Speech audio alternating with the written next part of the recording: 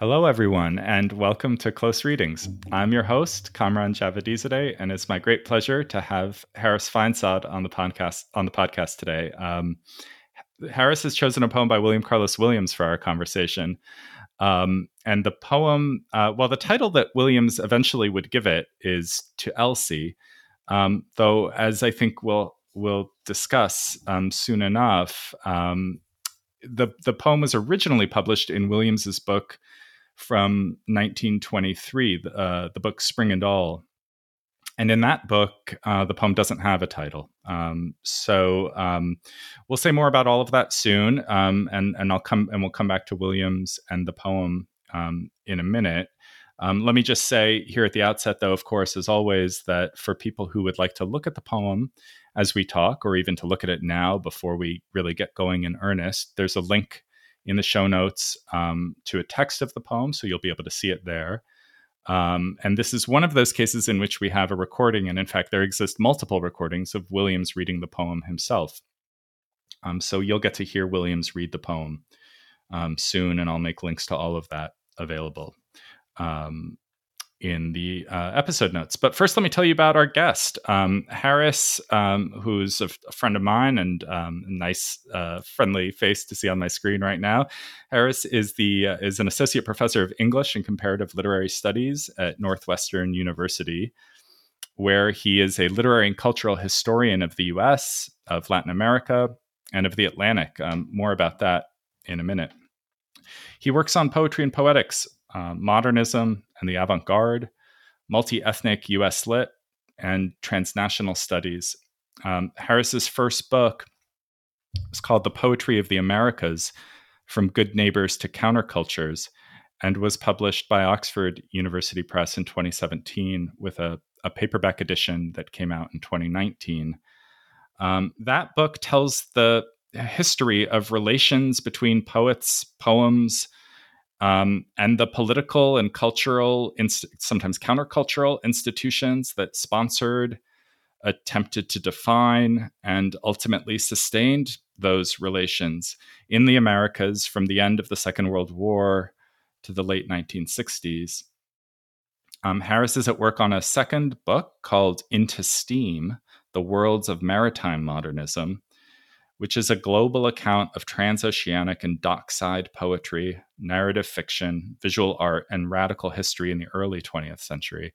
So Harris's first book, really focuses on the second half of the 20th century, or a portion of the second half of the 20th century. In his second book, he's going back in time to an earlier part of the 20th century, though keeping his focus on oceans and on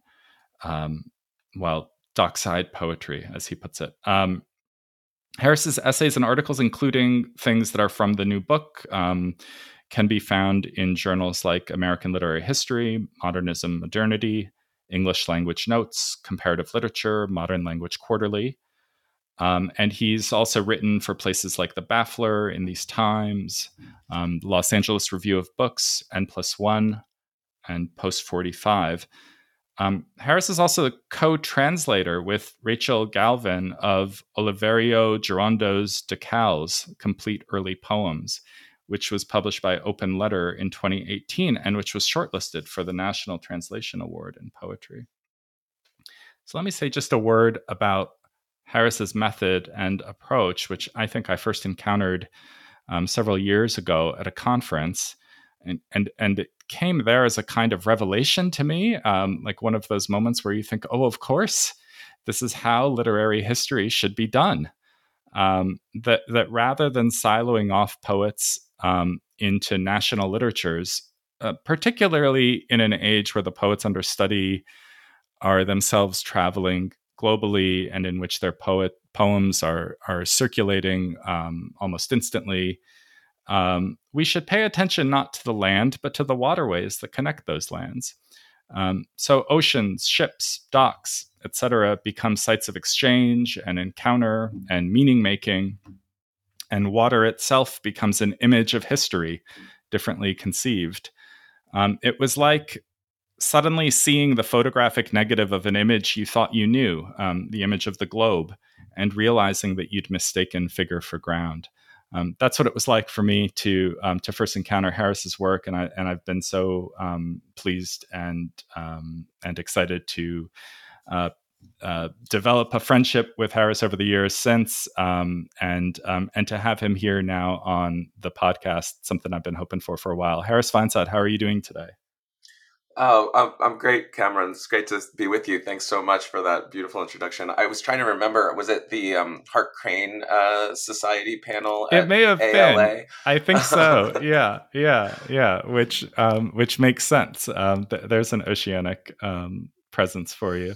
Yeah, it was that. But then, there have been Modernist Studies Association conferences and meetings of the MLA, of course, too, where we've got to appear together and talk, and where I've been learning so much from you. So, I contacted you a while ago, I think, and I said, "Hey, do you want to come on the podcast? What do you think?" And of course, the first thing that a guest has to do is to think about a poem and a poet that they might want to talk about. So I sort of knew going in talking to you that I really didn't know who you might select. With other guests, I've thought, oh, I'm sure they'll probably select this poet or that poet. And, sometimes I'm right, sometimes I'm wrong. With you, I really wasn't sure. And so you said Williams.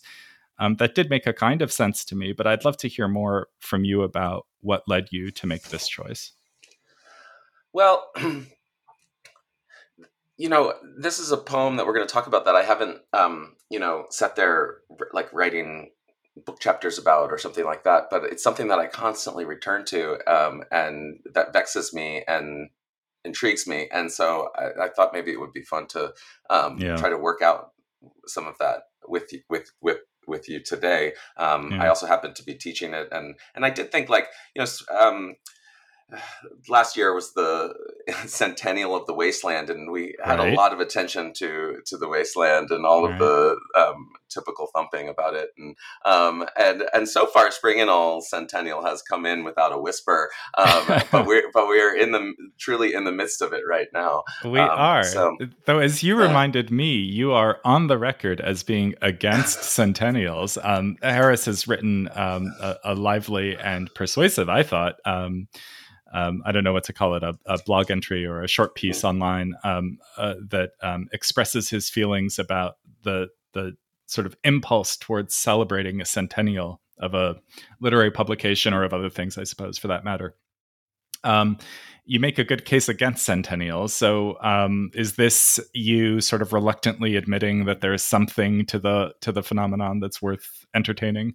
Oh, I guess I'm just, full of contradictions. So that's good. That's good. You contain multitudes, Harris. That's good.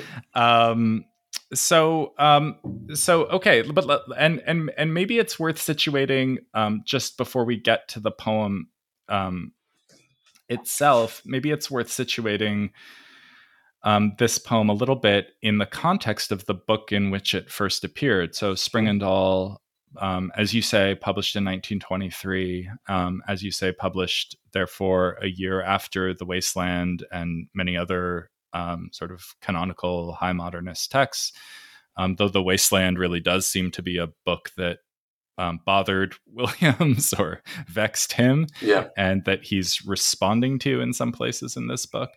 That's a book that contains some of Williams's most anthologized poems. So people who know, for instance, The Red Wheelbarrow, that poem was first in Spring and All as well. But Harris, what would you want us to know about that book's place in poetic history, or this poem's place in that book? Like, for people who have heard of Williams and maybe have read a couple of Williams' poems, what should they know about this poem's placement in that book? I think it's really important. I mean, in some ways, I mean, we're familiar.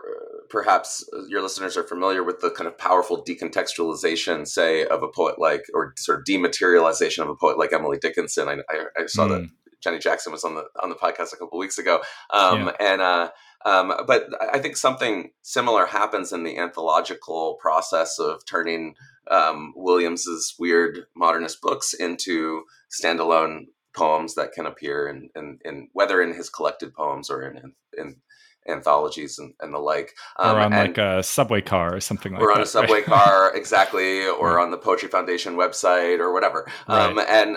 And so Spring and All was a book that was published by William's friend Robert McCalman in 1923 on Contact Editions. Was a small press that he started in Paris. I believe it was with the money that came from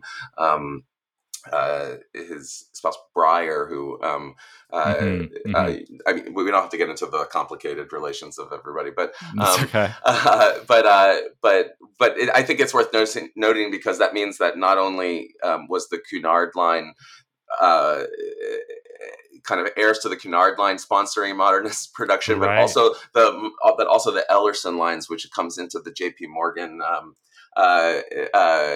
cartel, shipping cartel. So at the end of the day, if you want to kind of follow Yeah. the money for small modernist books, it's mostly big shipping magnate money. Um, That's fascinating. Yeah. Anyway, that's not the kind of the interest here, I think, for us, but a very slender little book published in Paris, like many books of that moment, shipped to Robin's the Egg US. Blue, right? Robin's Egg Blue, Yeah. beautiful little book, but not Yeah. published, not republished in facsimile until 2013, I believe, in a nice Yeah. edition that New Directions did with a lovely introduction by the sadly deceased poet C.D. Wright. Yeah. And that initial publication, I think a couple things that are worth saying about it is there was only maybe 200 or 300 copies of it, half of them impounded by the post office immediately. So this book had almost zero circulation, right? Really within a very Right. small coterie. And there, I think, is a moment in an important moment in the 1950s when a lot of younger poets kind of went to Rutherford to visit Williams and Right. reckon with his legacy and try to think through what that earlier generation of modernists was up to, where that sort of small press, kind of Yeah. legendary small press quality featured as a important kind of light, but it hasn't really it didn't really have a life as a book, but it is a book of what we could call prosimetrum, a mixture of prose and poetry that Yeah. has a very long tradition. It's an experimental book that clearly is Right. breaking a lot of traditions, but it also is something that Boethius and Dante and others had Right. written, Right. right? So so he's kind of working in the venerable tradition of prosimetrum, and So those there are and prose sections that alternate with sections of verse that sort of flow into and out of each other, sometimes in sort of coherent ways, but often sort of disjunctively. Yeah. That's right. It's written in chapters that it starts with chapter 19. It goes immediately to chapter 13 with the title upside down. And then it goes Right. to chapter 6 and 2 and then Yeah. back to 19. And then the poems start. The poems are numbered in Roman numerals. They're numbered accurately, I think, from 1 to 27 or something like that. The why chapter 19, I don't know whether that is a kind of in media res 20th century thing or Right. a joke about Victorian codes Right. of poetics about the 19th century that he's making. Yeah. There's something, because 19 repeats and he puts it in Roman numerals once, and it's a kind of funny set of gestures that you can follow. But so you may be against centennials and calendrical time, but it seems like Williams at least is thinking about the sort of structures of centuries, maybe. Maybe a little bit. I don't know. He's poking at them a little bit. He certainly had a sense of what it meant to be on the brink of a new kind of feeling about the 20th century. And we should probably say that though, as you say, the book didn't have like a big impact when it was first published, that Williams was not, at least to the other. I mean, Williams was friends with, right, all of the other sort of canonical modernist, high modernist poets, and was known by them. And this wasn't his first book, right, either. So, yeah. Oh yeah. So it's not that it had no reception, but it did not have it certainly did not have a wide reception. Right. And fair enough. And I think a lot of poets in the Williams tradition kind of will say things about I write for 10 people or something, and at this point I think that's a little bit the structure of his imagination of an audience. Although it's a moment where he's really committing himself to his poetry. It wasn't obvious given his career as a family doctor. I think that Right. This kind of habit would be a sustaining practice across his life necessarily. Right. Right. And he is across the previous decade, he had spent a lot of time like weekending with everyone who was anyone in the kind of American avant-garde and the exiles from the European avant-gardes that were there during World War I and so on, and was really around that moment. He already a decade previously, he had recited his poems at the Armory Show, as I understand it. So for the scene of the modern in the United States was something that he was very intimately connected to, also through his college friends, Ezra Pound and HD and Charles DeMuth. But so he's like intimately enmeshed in that world, but also at a little bit of a remove in his suburban family practice, and so on. in New Jersey, right, where he was born, died, and lived basically all his life. That's right. And you said something about his influence to poets, say poets in the 50s. It's an interesting case, right? Like it can be measured in different ways and between poetic camps that we think of as opposed to each other. So Williams was like a crucial poet for people like Allen Ginsberg and the Beats, but then also he's a crucial poet for Robert Lowell and other poets. I think Jarrell too, for instance, takes a lot from him about the kind of the reality of the poem and all that stuff. Right. Okay, so the poem that you've chosen for us, the poem, like I say, that gets called to Elsie, which didn't have that title in the book. It's an interesting title that he gives to it, even sort of after the fact, in like collected editions of his poetry. And like when I think we'll hear him call the poem that in the recording that I'm about to play, which is from 1945, from a recording that he made at the Library of Congress. So just to you and I were talking about this before we started. Williams was born in 1883. He died in 1963. So 1923 comes at exactly the midpoint between birth and death. As a 40-year-old man, he publishes this book. So the recording, in other words, that we're about to hear is from another 20 or 22 years on from there. So by the time he's reading this poem, it's not really fresh, but it's rather more a kind of canonical piece of his own I think. Harris, anything else to say before we play the recording about? We should certainly feel free to come back to talk about Spring and All as a book or Williams's career or place more generally. But is there anything else you'd want to say setting this up? Maybe we can just play it and then keep going. I don't know. Okay. Yeah, that's good. Let's hear the poem. So you're about to hear William Carlos Williams read to Elsie. Again, the poem was first published in 1923 in Spring and All, but the recording you're going to hear is from 1945 in the Library of Congress. Here's Williams. To Elsie. The pure products of America go crazy.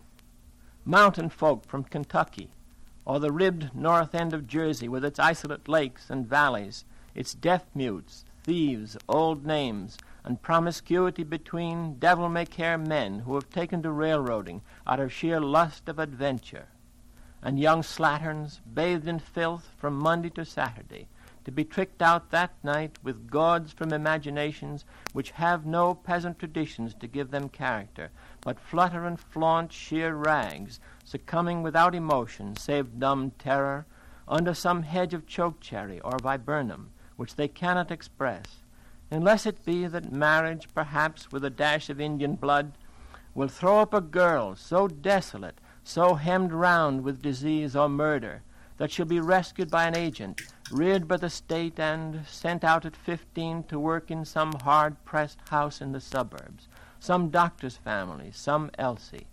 Voluptuous water, expressing with broken brain the truth about us, her great ungainly hips and flopping breasts addressed to cheap jewelry and rich young men with fine eyes, as if the earth under our feet were an excrement of some sky, and we degraded prisoners destined to hunger until we eat filth, while the imagination strains after deer going by fields of goldenrod in the stifling heat of September. Somehow it seems to destroy us. It is only an isolate flex that something is given off. No one to witness and adjust. No one to drive the car. So once again, that's William Carlos Williams reading the poem that we're talking about today to Elsie, reading it in 1945. Harris, what goes through your mind as you listen to Williams's recording there? I'm struck by so many things in this poem, and it's a poem that I think first came to my attention as a sort of young poetry student in college, and there are sort of mantras in this poem that you just can't live without from the moment they're born in your mind. The pure products of America go crazy. No one to witness and adjust. No one to drive the car. Those kinds of moments. So it's bookended by what become these. That's right. Isolate flecks of poetic thinking that lodge in the idioms of American poetry so powerfully. And I don't know if it's just projection on my part, but I feel like I can almost hear in Williams's voice his awareness of the totemic status that those lines would acquire, had by 45 already begun to acquire. I don't know, at the beginning and end of this poem. Yeah, that's a great point. I think that there's some sort of process of recreating their impact, and recreation is an important word for Williams across Spring and All. This later moment, whether or not it's the poem is really quite singular within the textures of the poetry of Spring and All. And I guess one other thing to say about Spring and All as a volume is, I think we have a lot of habits of reading poetry that resolve themselves on the single poem. This podcast is called Close Readings. I think the format very sensibly, is organized around the reading of a single poem. You can offer a critique, please. Yeah. But that is one among several ways of organizing one's attention to the poem. And there's a scholar that I love, of course, he's my dissertation advisor. I particularly love him, but Roland Green, who's written, I think, compellingly about some of the other ways of organizing one's attention to poems. And one of them might be what he calls the integrationist school of reading poems, which is to just be fundamentally interested in how poems are related to other poems. Right. Which is a different activity. And so reading across the poems of Spring and All would be one way of doing that, thinking about Williams's poems in relationship to other comparative dimensions across U.S. modernism or something, but also for me, a kind of fundamental interest is to think about how this poem fits into other ways of thinking about what he calls here America. We might call the Americas, because I think the situation or predicament of this poem is one that many poets across the Americas faced. So I don't know, maybe that's one that sets up a few things we can follow up on. Well, why don't I just take the last thing you said and ask you to elaborate on it in a way. So, and this returns us, of course, to the first, conveniently, to the first line of the poem. Though I want to bracket that for a second and say that maybe one ambition that's been a kind of emerging one for me with the podcast is that though the units of attention here are being paid to individual poems, that there might be some kind of accretive phenomenon that's ongoing where we sort of allow ourselves to refer to other conversations about other poems and develop these strands of connection, because I'm totally persuaded by the value of doing so. Yeah. It's clear that there's a universe or a galaxy of interanimating phenomena that are here in this podcast. So no, but it's not. I just mean, but there is a kind of schoolroom, tendency towards the single poem, and I just wanted to kind of mark a possible difference to that. And for people who aren't as sort of firmly in this world as Harris and I are, and sort of laughing with each other about that. Tendency is very much like a product, among other things, of like the new criticism and of a certain form of pedagogy in which the poem, not even the poet, right, the poem sort of decontextualized is the object of study. Right. I'm both kind of indulging in my desire to do that kind of pedagogy, but also find my own attention sort of straying away from it here and there. Okay, but let me bring us back to the like a good new critic. Let me bring us back to the first line of the poem. The pure products of America, and then we get a line break, go crazy, and then there's a dash, and the second at the end of the second line. So Harris, you said something a moment ago about how what Williams calls America there, we might want to call the Americas, because if I was hearing you right, what Williams is responding to is I think you used the word predicament or a kind of situation that would have been that was preoccupying poets more broadly throughout the hemisphere at around this time. And so say more about that. What's the predicament, and what does that have to do with the concept of America or of pureness or purity? Yeah. The anthropologist Jim Clifford used this poem at the beginning of a book called "The Predicament of Culture" to name what he described as in the 1980s an important kind of an important contribution to anthropology's sort of self-reckoning about what the ethnographic project had been, and so he saw one version of that predicament here in this poem about what I mean. Williams is a physician, a family physician. In this poem, he is also leveling what we could think of as something of an ethnographic gaze at a nursemaid who worked for him, who was came to his home from the state orphanage in New Jersey, and he's, I think, replicating and also perhaps questioning some of the dimensions of what that kind of an ethnographic gaze looks like. He's doing that in a way that is thinking through what the problem of a kind of authentic or autochthonous American culture might be at the outset of the 20th century, and whether or not it might be predicated on, among other things, on the fact of a multiracial society, the fact of a society structured by histories of coercive interracial self-creation, and so the pure products of America. Of course, pure is I think a word that he is putting under erasure, even as he invokes it. Of course, what he means is impure. The dash of Indian blood that comes up later in the poem signals that, among other things. So what it is to be a pure product of an impure place, or a place that's defined by its impurity, is to be impure, then, right? Something like that. Something like a kind of constitutive impurity, I think. That has a variety of resonances, I think, for Williams. One is the specific histories that he might be said to refer to, the mountain folk from Kentucky or the ribbed north end of Jersey. Scholars have suggested that the maid whose name we were talking about earlier, and we can get into that, it may or may not have been Elsie or someone named Sadie, but that she probably came from the Ramapo Mountain Indians, who are a group of, like, for a long time an unrecognized tribe, now federally recognized, that brought together, Lenape and Dutch settlers and so on.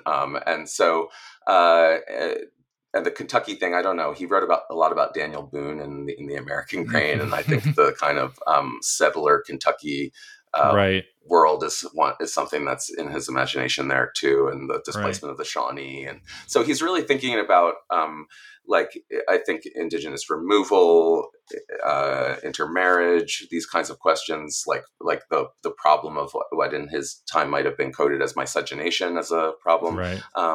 And when I think about his putting that at the center of what kind of the problematic for an American modernism, I think of the fact that that problematic is structuring so many ways of thinking about national culture in that moment. The mestizo modernism of like the Mexican revolutionary state is like the official sanctified image of with its own set of constitutive exclusions, or the kind of ideas about métissage in the French Caribbean, or transculturation in the Cuban context the anthropologist Fernando Ortiz wrote about.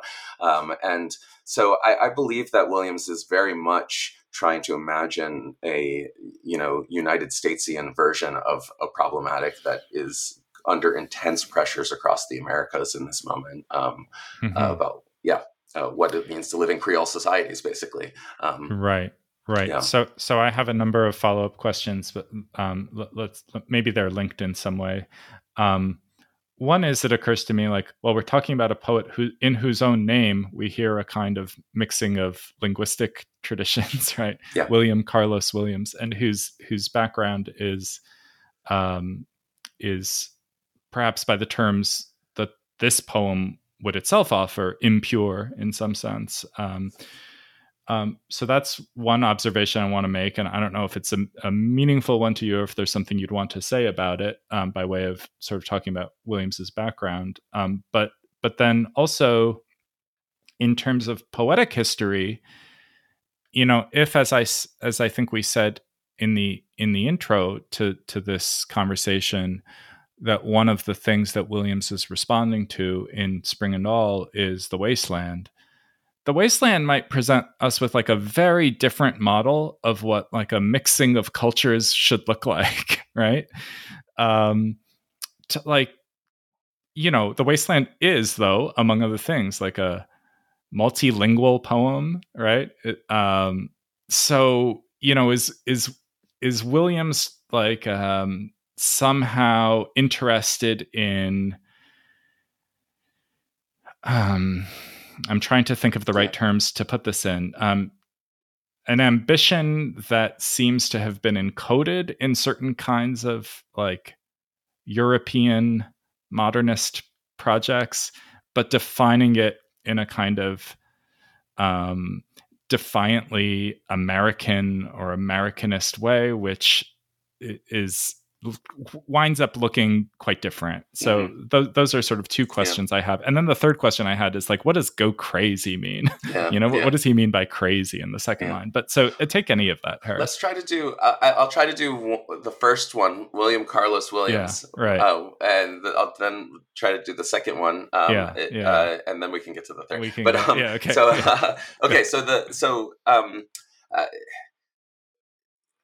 You were referring to the fact that there appears to be a kind of heterogeneous cultural background in Williams' own own identity. So Williams's parents, William George Williams, was an Englishman who lived in the Caribbean from the age of 5, Spanish speaking. His mother, Raquel Helena Hoheb, was I think her parentage was, her father was Dutch Jewish.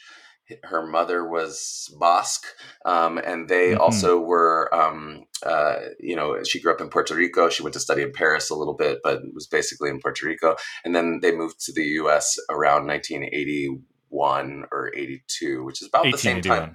1881. You said, you said 1981. But 1881, which is about the exact same moment that Jose Marti ends up in New York City too, displaced in his exile from Cuba. But they are in different kind of political orbits, Marti and the Williamses, I think.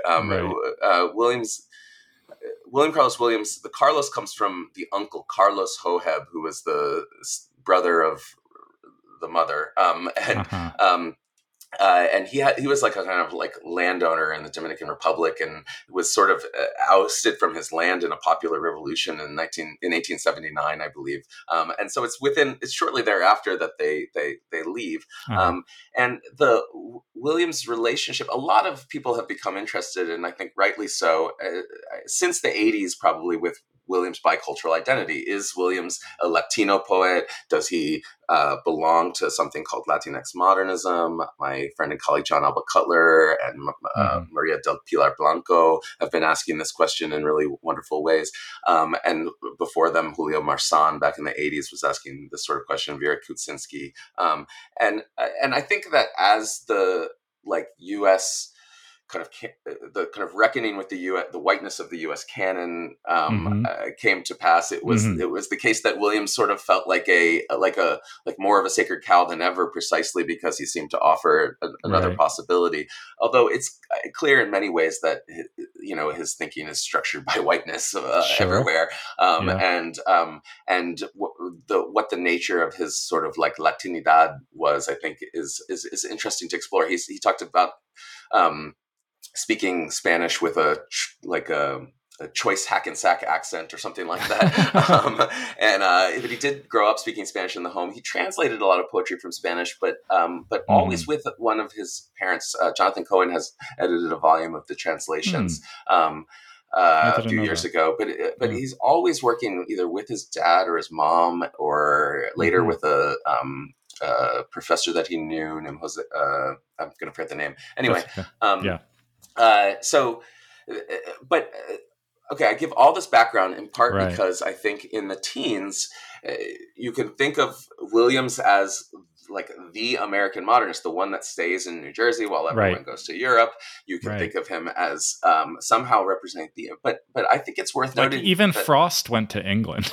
Yeah, exactly. Williams goes and studies for a year in Leipzig medicine, and then later in the 20s he goes to visit everybody one time, and he in the American Grain he writes about how just depressing he finds the whole scene with Valérie Larbaud and everything. So, I don't remember where I drew the quote from, but I have it in my notes that in 1917, his old college buddy, Ezra Pound, reacted to the young Dr. Poet's first efforts at experimental poetry by sort of chiding him. He said, quote, "And America, what the hell do you, a blooming foreigner, know about the place?"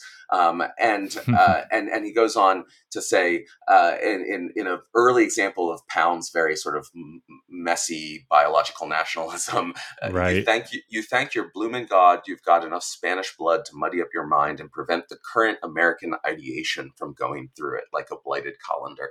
I just think it's notable that those that are in Williams' own circle, are sort of seeing that his efforts at a kind of Americanism are marked precisely by, forms of difference that they're ascribing to him and so on. So I think that while he may have conceived of himself as white, I'm putting it more crudely than you did, that someone like Pound, his friend, soon to be fascist friend, nevertheless, would have marked and recognized him as not belonging in the same way that Pound did, for instance. Exactly. Yeah. So the contradictions of his own kind of identitarian claims are ones that I think he never really works out for himself in as much of a kind of.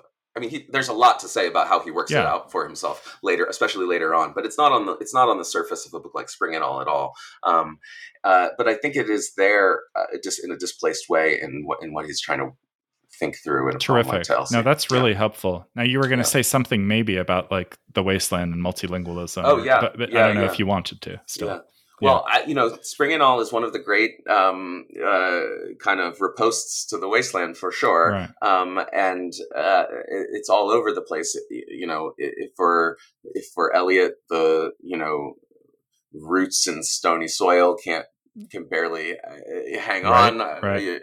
For Williams, the roots grip down and awaken, and it's almost like a kind of one-for-one response. The question of language that you brought up, the multilingualism of the wasteland, is something that Williams addresses at several points in Spring and All quite actively. He says things like, let me see if I can find the page. It's early in the prose of the wasteland. Yeah, something about Sanskrit, right? Yeah, there's a couple of moments like that. So he says,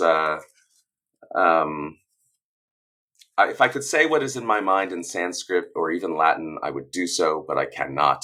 I speak for the integrity of the soul and the greatness of life's inanity, the formality of its boredom, the orthodoxy of its stupidity. Kill, kill, let there be fresh meat. And then he will say, soon thereafter, again, and it is spring, both in Latin and Turkish, in English and Dutch, in Japanese and Italian. It is spring by stinking river where a magnolia tree without leaves, before what was once a farmhouse, now a ramshackle home for mill workers, raises its straggling branches of ivory white flowers. And these are, I think, quite beautiful. Moments of response to the wasteland. Well, for sure. And for people, I mean, I guess probably people, lots of people do know the wasteland, but if you don't, just bear in mind it's the poem, right, that begins, April is the cruelest month, so it has its own sort of claims to describing spring. Yeah. And Spring and All has always struck me, even as the title to the volume, as a kind of I don't know what kind of gesture that's making in response to something like the grandiosity. It feels very idiomatic and American and sort of in a minor key, That's a great point. I was trying to think about that a little bit as well. It certainly has. I mean, this is a book that's full of et ceteras, and so ons, and so Spring and All kind of has that that cast off. I suppose one could take it as like spring and all. And all. I do think that the totality is something that is actually at stake as well. I really do think Frederick Jameson says that Williams, especially later in Patterson, is a great poet of social totality, precisely because the figure of the doctor is one that allows you to kind of work through different kind of like the detective figure that can be on Skid Row and then in the houses of the elite or something on the same day. The doctor figure is one where that vision of the social kind of comes to you, I guess. And Williams is not just, as you've said, sort of famously Dr. Williams, the poet who's the family doctor. And, like sometimes we think of modernism as the era in which like poets had these other jobs, Stevens, the insurance executive, or Eliot the editor, or whatever. Williams the doctor, but Williams is, not to anticipate ourselves because it's very interesting the moment where it comes up in the poem, but sort of there's a kind of oblique self-reference here as some doctor's family, right? So that there's a kind of self-awareness of that role that's built into the poem. But okay, I want to go back into the poem, into that third question I asked, but then maybe to accelerate our progress through its lines a bit. The pure products of America go crazy. So, I had asked, well, what does it mean for Williams for something to go crazy? But then what follows from there is this kind of rough and tumble group portrait or something of I suppose the people who are the pure products of America, and we see them going crazy or something like that. So, taking those first, let's say 1, 2, 3, 4, 5, 6, 7, 7 or so stanzas of the poem as a kind of little unit here, where we get that kind of group portraiture. What are you noticing in them, Harris? And what, and what, maybe how do they illuminate what it is that crazy means for Williams? Right. Well, I think the first thing to say is just products. It's important that we, I think, register both the kind of biological sense of products as essentially offspring, right? Or there's like the kind of mathematical A, B is different than A or B. Like the product of a function or something. Exactly. But there's also, at the same time as that, as I think overwhelmingly biological determination of product is there. I think it's hard for us certainly to hear it without also hearing a kind of commercial culture gone wild, right? The culture of commercial manufacture or something. I think I think even in the 1920s, it's hard not to hear that word without that being there as well. So even though this is a human, the thing, it's within a world of degraded commercial culture, right? As though birth were a product of capitalism or something. Exactly. Yeah, exactly. So from there, I think we talked a little bit about the kind of Kentucky and the ribbed north end of Jersey as particular spaces of potentially like fraught settler violence of so you have the kind of the railroading out of sheer lust of adventure, for instance, is one precisely where, again, like as in the word product, the libidinal drive is linked to capital accumulation, right? Lust of adventure, right? Adventure not just as the kind of template of narrative, but as precisely as the venture, as in capital. Right. And so I think he's playing with that. He's thinking through something like what Greil Marcus kind of will call like old weird America, that kind of a configuration of and he's coming to a notion of that space in which he became. This gets a little bit beyond where you wanted it to. That's okay. To be, but you can take us there. He settles on this kind of hard image, potentially sort of misogynistic image, of young slatterns bathed in filth from Monday to Saturday, to be tricked out that night with gauds from imaginations which have no peasant traditions to give them character. So imagination is the word of this entire book. Imagination is the thing that he celebrates. He's against everything. He's against symbolism. He's against meter. He's against rhyme. He's against similes. He's against representation itself. This book is a kind of broadside against mimesis itself but imagination is something that he constantly is defining, redefining, affirming, singing to. And so here we have a poem in which there is a kind of a diminished capacity for imagination, right? There is an imagination which have no peasant traditions to give them character, right? So flutter and flaunt sheer rags.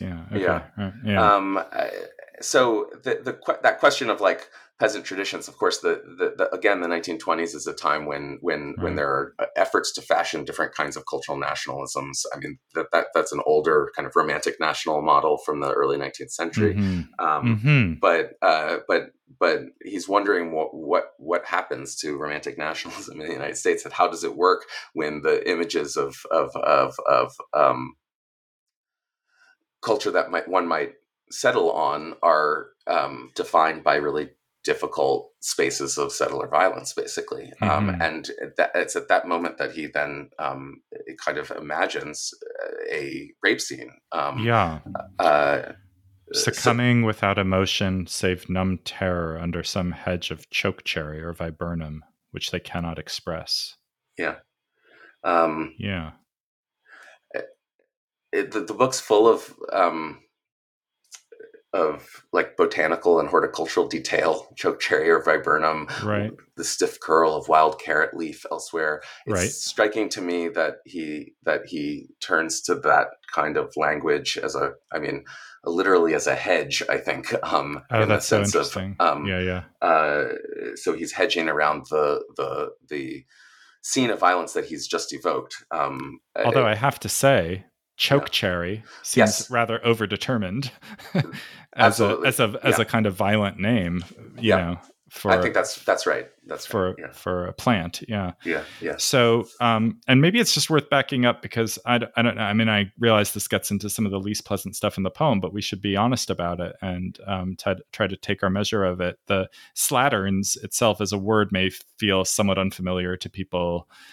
So this refers to a kind of slovenly or unkempt, presumably sexually promiscuous young woman. It's a kind of derogatory, pejorative term that's related, I would suppose, etymologically to a word like slut.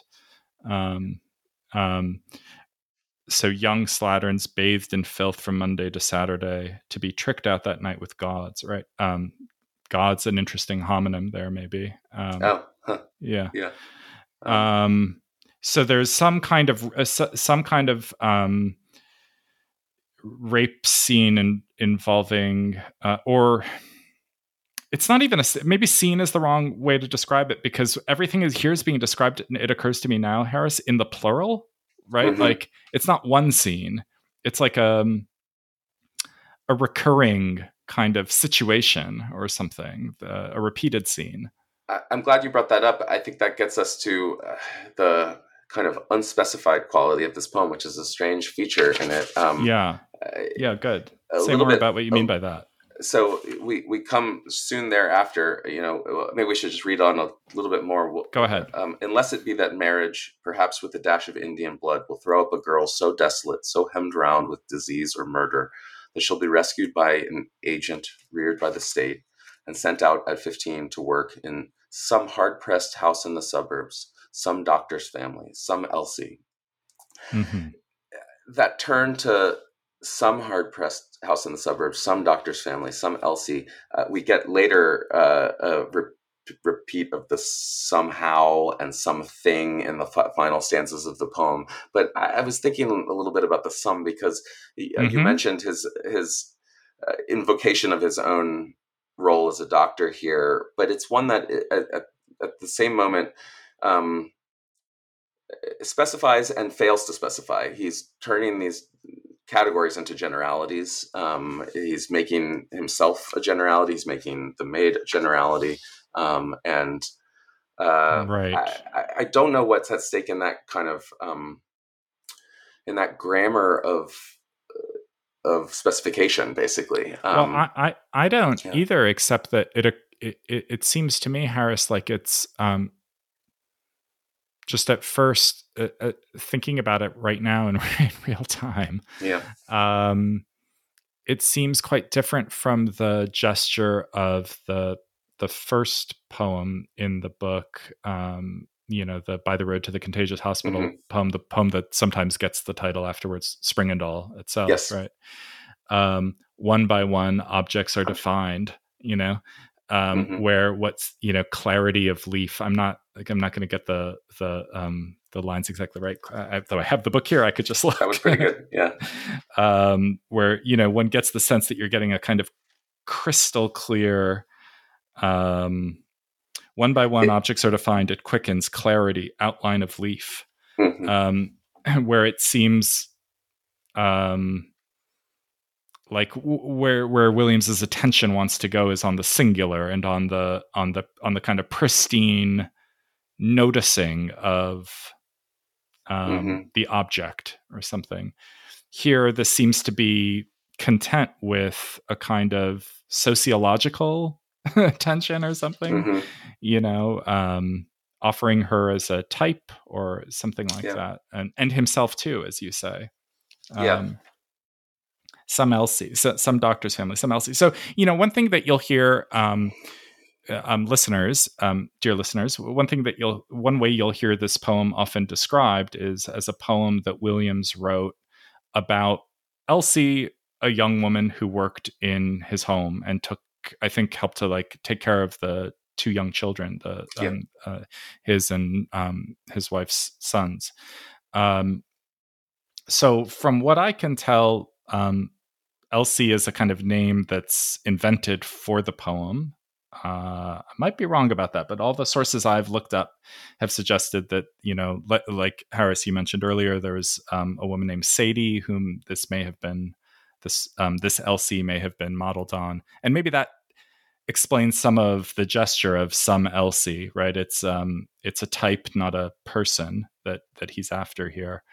But then it also seems odd also to me that the poem, even when it's retroactively titled, is titled to Elsie rather than, he's not addressing her, is he? No. In the poem. Yeah. So in what sense is the poem to her, in your view?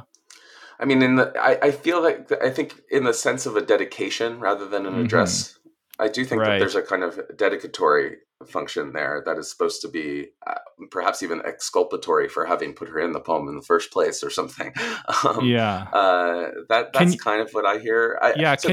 Can you say more about what's at stake in the distinction between dedication and address? Because we might think of those as very related gestures, but I take it, and I think I understand how they might be different, but I want to hear you talk about it.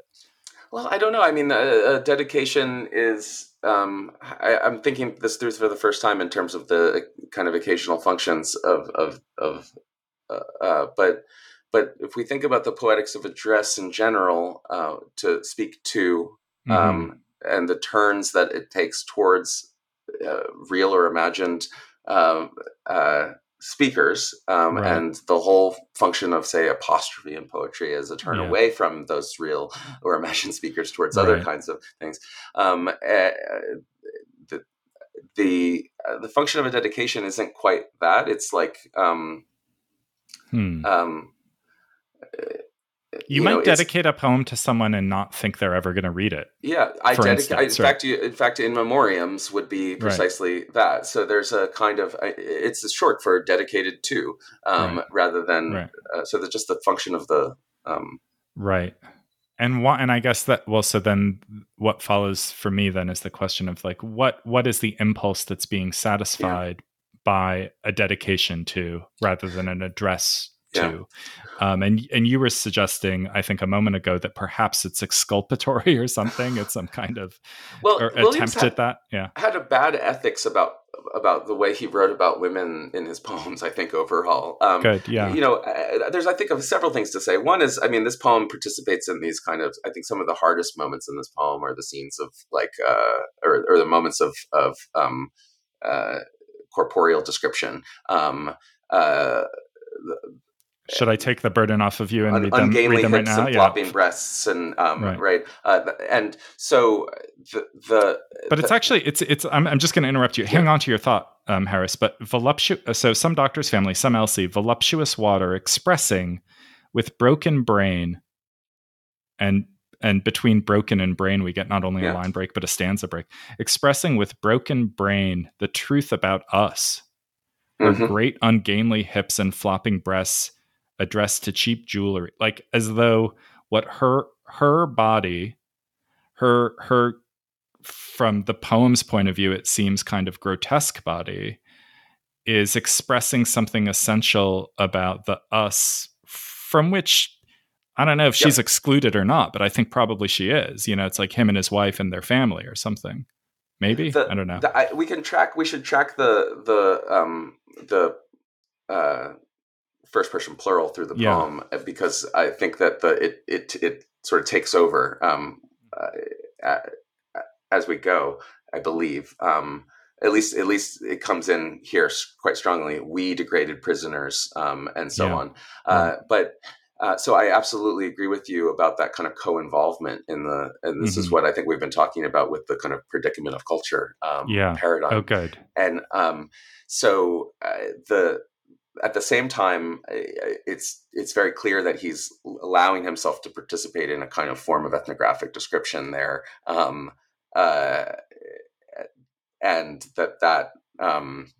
that's something that he's risking. In other poems, Williams is very funny about avoiding doing that. He has a wonderful poem called "Portrait of a Lady," where he sort of undoes the conventions of the blazon as the kind of poem that describes, the woman's body in parts, right? Part by part, right? Part by part, and he's really quite funny in parodying that process there.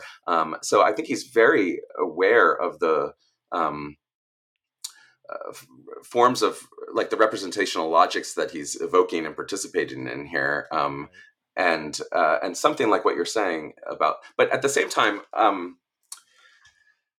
forgive me for not completing that thought. But at the same time, I think it's important to say that Williams is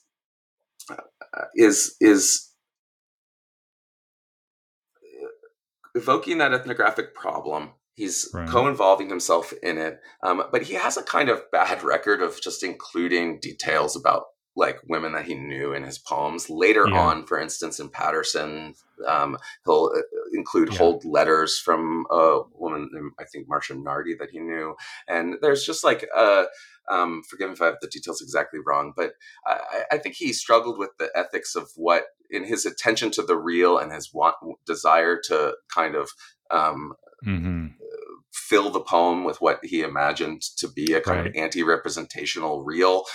Sometimes I think that came with a difficult ethics, right?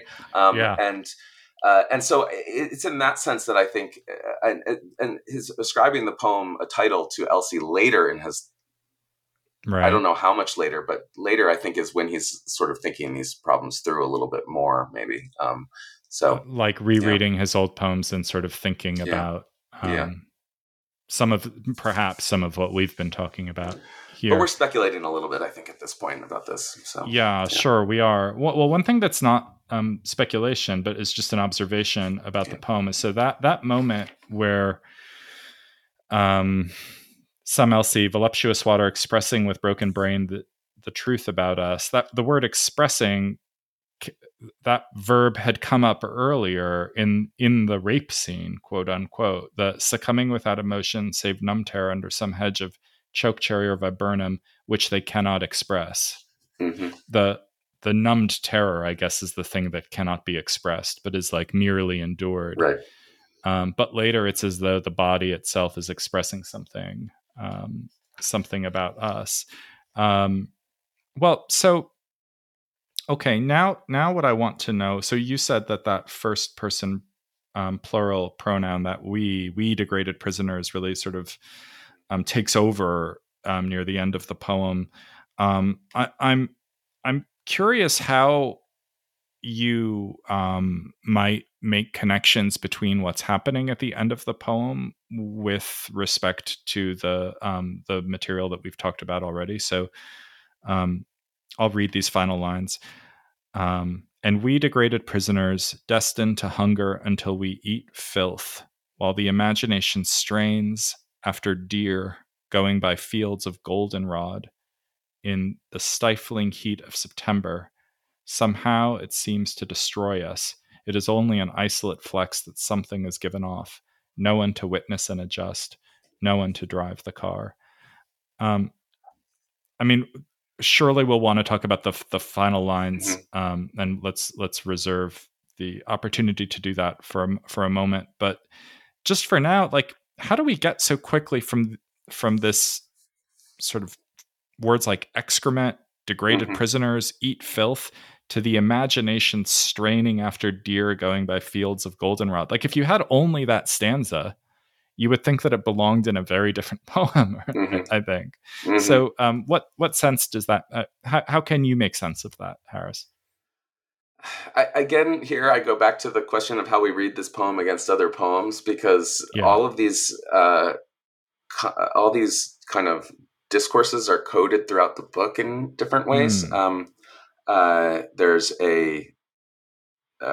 There's several enjambments that are like quite strong enjambments that are about being under the sky in some way or another, and here this kind of the earth as the thing that the sky shits or whatever is one version of that.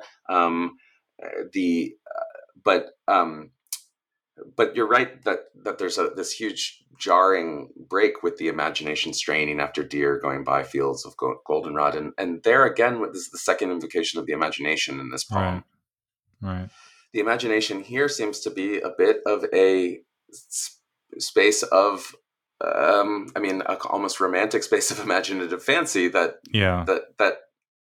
allowed to take free play, where at the moment that the kind of poem has called itself into crisis or something, and I think he's suggesting to some extent that the imagination has the structure of a kind of evasion here, while the imagination strains after deer going by fields of goldenrod, as a kind of way of actually turning one's back on the real or something. That's interesting. Maybe so, but it's funny. It was funny. I was surprised to hear you use the word evasion, though. Now I understand why you did, because what it sounds to me like is the imagination there also sounds like predatory or something. Straining after deer almost sounds like pursuit. You're thinking of like Actaeon and Diana or something like that. Yeah. I don't know. Certainly the imagination there is entailed in a great effort, and it's worth us saying that he gives many definitions to the imagination in this book. One of them that sticks with me is that the imagination is a kind of force, like steam power or something. That it's like the motor force of word production, and words are the material on which poems are out of which poems are built, right? So the imagination is the steam, and words or poems are like the wheel that the steam turns, or something like that. Or they're actually like, I think they're actually producing words. It's a producerist thing, and that gets us back to our products earlier, perhaps. But he also refers in some of the prose sections of this book to quote unquote the plagiarists of the imagination, and there I think he has someone like Eliot in mind, or at least I've always thought so. There's something kind of derivative about the poetics that he's seeing happening over there. This is part of what his problem with the entire kind of. I mean, he's really trying to get after something that is against figuration as such. He's not interested in, I mean, certainly symbol, there's a poem, The Rose is Obsolete. It's like, no crude symbolism can be allowed. There's a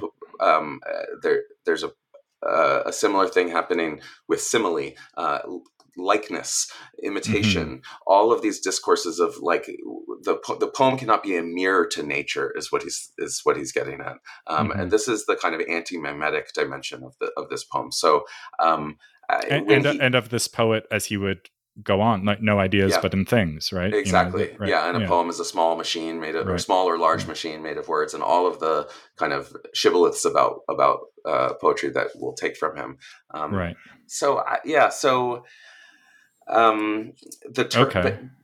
here I guess why I'm bringing all this up is because I don't quite hear that theory of imagination marked in the invocation of imagination at the end of the poem.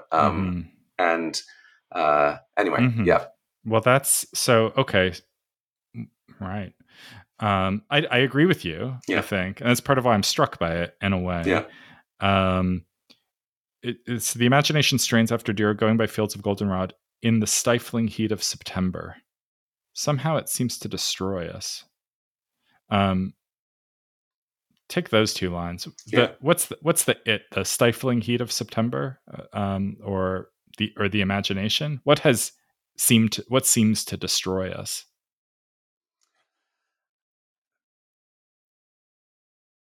Or is that like a kind of undetermined? I think it's definitely indeterminate. There are many moments in this book and where he leaves off a line, where he doesn't complete a thought. In fact, that the break in syntax, or a kind of failure of syntactic closure, is part of what he kind of wants to do, and pointing to the real, basically. It's at the moment that line takes you to the edge of the real. It's like pointing to the real. So I think that a little bit, his like willingness to just sort of start over again with somehow it seems to destroy us, is a version of that. I do think it's worth us again thinking about like horticultural specificity. Goldenrod.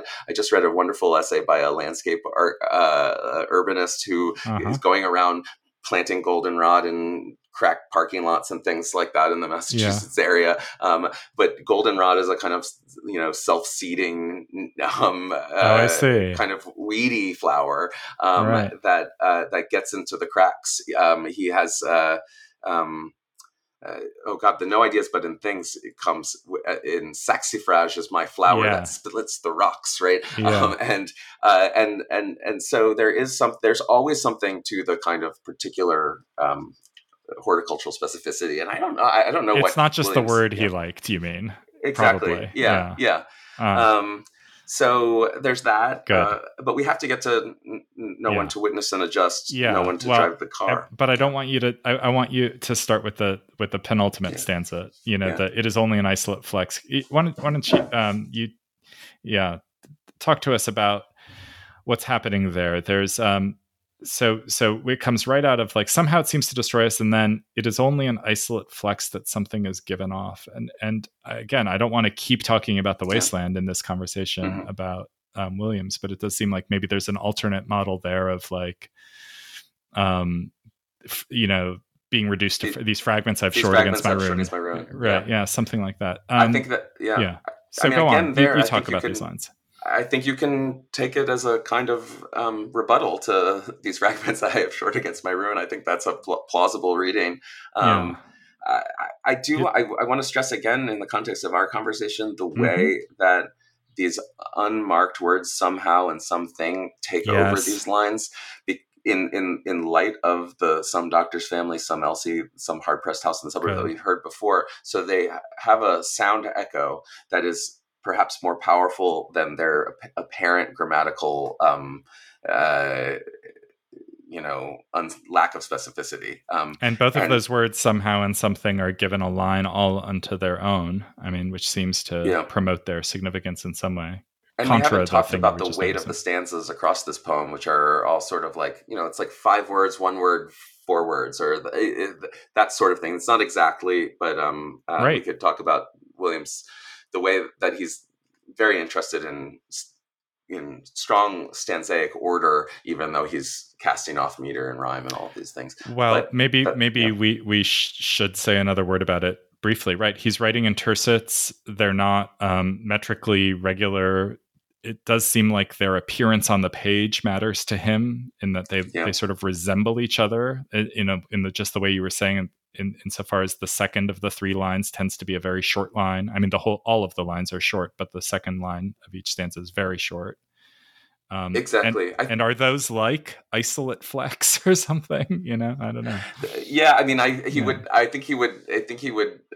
When you said like, I think he would say, "Let me stop you right there." Yeah, good. But actually, that's not entirely true, because he does start to think about his prose blocks in the American grain as though they are like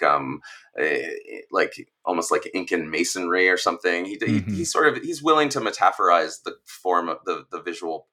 Visual prosody is the name that I think Marjorie Perloff gave to this function a long time ago. Right. It looks like a certain kind of... I knew I was getting that idea from somewhere. Sound order. It's Perloff, right. Okay. Something is given off. Yeah, all right. No one to witness and adjust. No one to drive the car.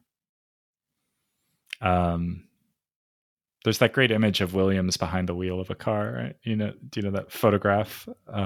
So it's funny. I don't know if I have seen that. I'll share it with you. Anyway, what's going on in this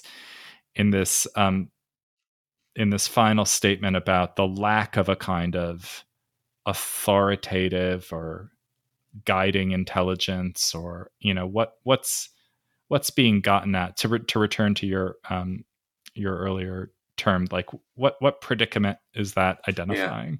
I mean, he has this fantasy of annihilation at the beginning of the book, Spring and All. It's everyone in Europe, and then everyone in Mexico, and then everyone in Canada, and then are sort of there's a kind of global cataclysm. And of course you think, why is he fantasizing this global cataclysm? And then you think, oh wait, it's already happened. He's not the one that's done it. It's in the wake of World War One. It's happened. But in the midst of that, he says, children laughingly fling themselves under the wheels of the streetcars. Airplanes crash gaily to the earth. Someone has written a poem. There are a lot of scenes throughout the poem of like kind of like machinic disaster, basically. I said the poem, but the book, I mean. I thought that's what you meant. Good, of machinic disasters, and we could associate these with the avant-garde gestures of futurism or something like that. The F.T. Marinetti's foundation and manifesto of futurism begins with him getting in an automobile accident. So I think that. And he's also attracted to the perceptions that are enabled by the motor car. There's a kind of motorist poem, I Went Spinning, in Spring and All. So there is a kind of registration of all that here that the car can't not evoke. The car also seems like, to me, like the family vehicle, and I don't know how much of I think I suppose it must always have felt that way, at least to some extent, right? That is, as opposed to say mass transit or other kinds of inventions of modernity. It seems like the vehicle that carries the family, at whose wheel would sit the father, Mm-hmm. in a kind of patriarchal society. And then this poem seems to have a lot to say about how like familial reproduction. I'm just I'm just riffing here, so feel free to interrupt me. But how families get reproduced, and Elsie seems like a kind of foreign, not in the sense of nationality, but like a kind of foreign intrusion into the family, but like a helper into the sort of artificial, like a nanny figure or something like that. But I don't know, what is there some anxiety here about, I feel like I'm reading this in a kind of mid-century way rather than, so I feel like I'm misreading, in other words. I don't know. I mean, I think we'd have to, the kind of family car question. I don't know. I think we'd have to excavate the social history of driving. Yeah, I want to read right. My friend Cotton Seiler wrote a book called Republic of Drivers that would be the place I would go looking for the answer to this question. I don't know that it's that. I don't know if the Williams family, participated in that kind got of around in the Volvo or whatever, the Model T or so. Right. No one to witness and adjust. No one to drive the car. I guess what I want to suggest is that there is the brink of a kind of catastrophe there, and the form of catastrophic thought is one that Williams returns to over and over and over again. This is why I mentioned the airplane crash at the beginning and the kind of scenes of annihilation, all the way through his great poem Patterson, which takes the image of the plummeting falls, which is a literal catastrophe of falling down. And he was obsessed with these images of cultural destruction. In The American Grain too, is about like, you burn Cortez burns the ships, scuttles and burns the ships, so he can't go back to the old world. Then he goes and burns Tenochtitlan, and it's not that Williams was celebrating per se these images of destruction. It's that he was attracted to these conflagrations as images of how something like the modern or the new in art was made, and they become images of mind for him, basically. So the scene of sexual violence in the middle of this poem, the kind of brink of catastrophe of the car at the end, I think are all him just constantly struggling against this sort of catastrophic form of thought that he was given to.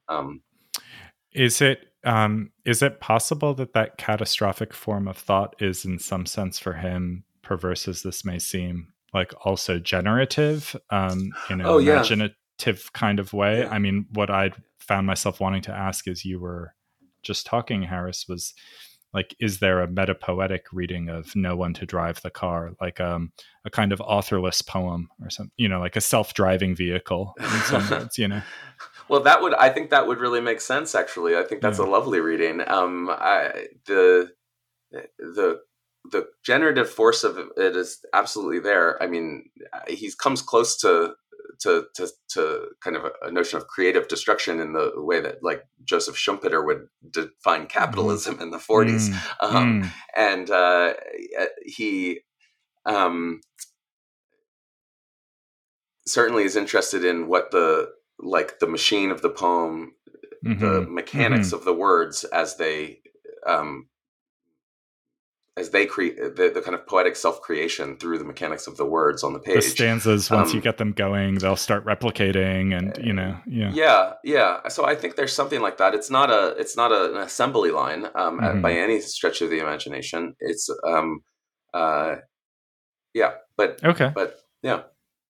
good. Well, Harris, if there's nothing else you wanted to say about the end of the poem, I wanted to ask you if you could. Again, I'm asking this now in full awareness of my indulgence in the poem as unit of meaning kind of thing.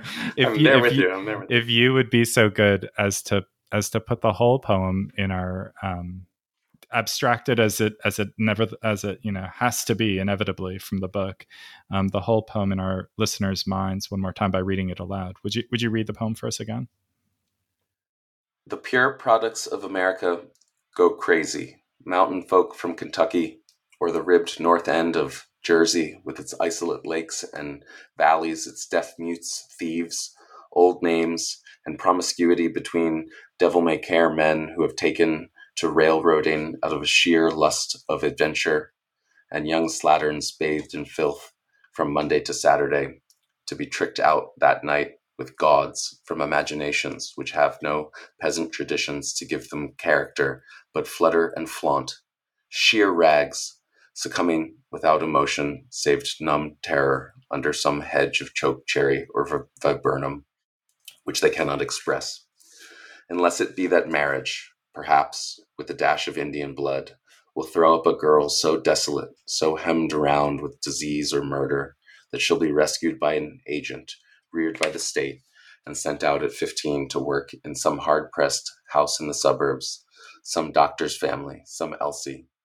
Voluptuous water, expressing with broken brain the truth about us, her great ungainly hips and flopping breasts, addressed to cheap jewelry, and rich young men with fine eyes, as if the earth under our feet were an excrement of some sky, and we degraded prisoners, destined to hunger until we eat filth, while the imagination strains after deer going by fields of goldenrod in the stifling heat of September. Somehow it seems to destroy us. It is only in isolate flecks that something is given off. No one to witness and adjust. No one to drive the car. Well, Harris Feinsod, thank you so much for reading the poem, for coming on the podcast and talking to me about it for the last hour or so. It's been a real pleasure for me. Thanks so much, Cameron. It's great to be here. And thank you, listeners, for making it with us.